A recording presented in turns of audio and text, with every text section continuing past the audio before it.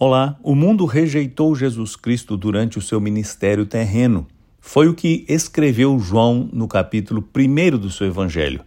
Mas no versículo 12 ele acrescenta uma informação que enche o nosso coração de esperança.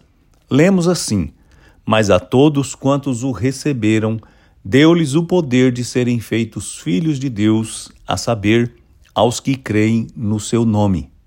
Aqueles que creem em Jesus Cristo, na sua pessoa e na sua obra, Deus os transforma em seus filhos. Receber o poder significa receber de Deus a dádiva, a graça, a intervenção para nos fazer seus filhos. Isto é possível através da fé.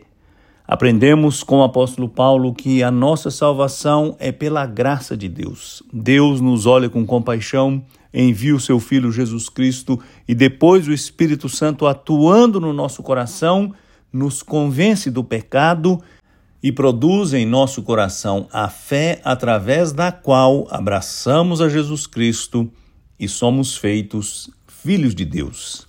Que maravilha! Não interessa se milhares de pessoas ou milhões delas continuam resistindo à mensagem do Evangelho, a Jesus Cristo, não crendo nele, na sua palavra e na sua obra. Se você, pela graça de Deus, tocado pelo Espírito Santo, crê, você se torna filho de Deus e recebe a vida e a herança prometida pelo Senhor.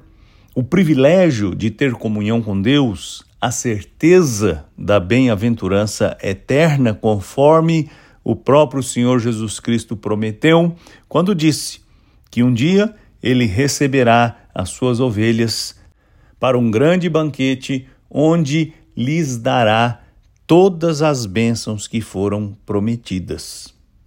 Peça ao Senhor que dê a você esta fé, que confere o poder de fazê-lo ser um filho de Deus. Eu sou Aguinaldo Faria, pastor da Igreja Presbiteriana da Moca, em São Paulo.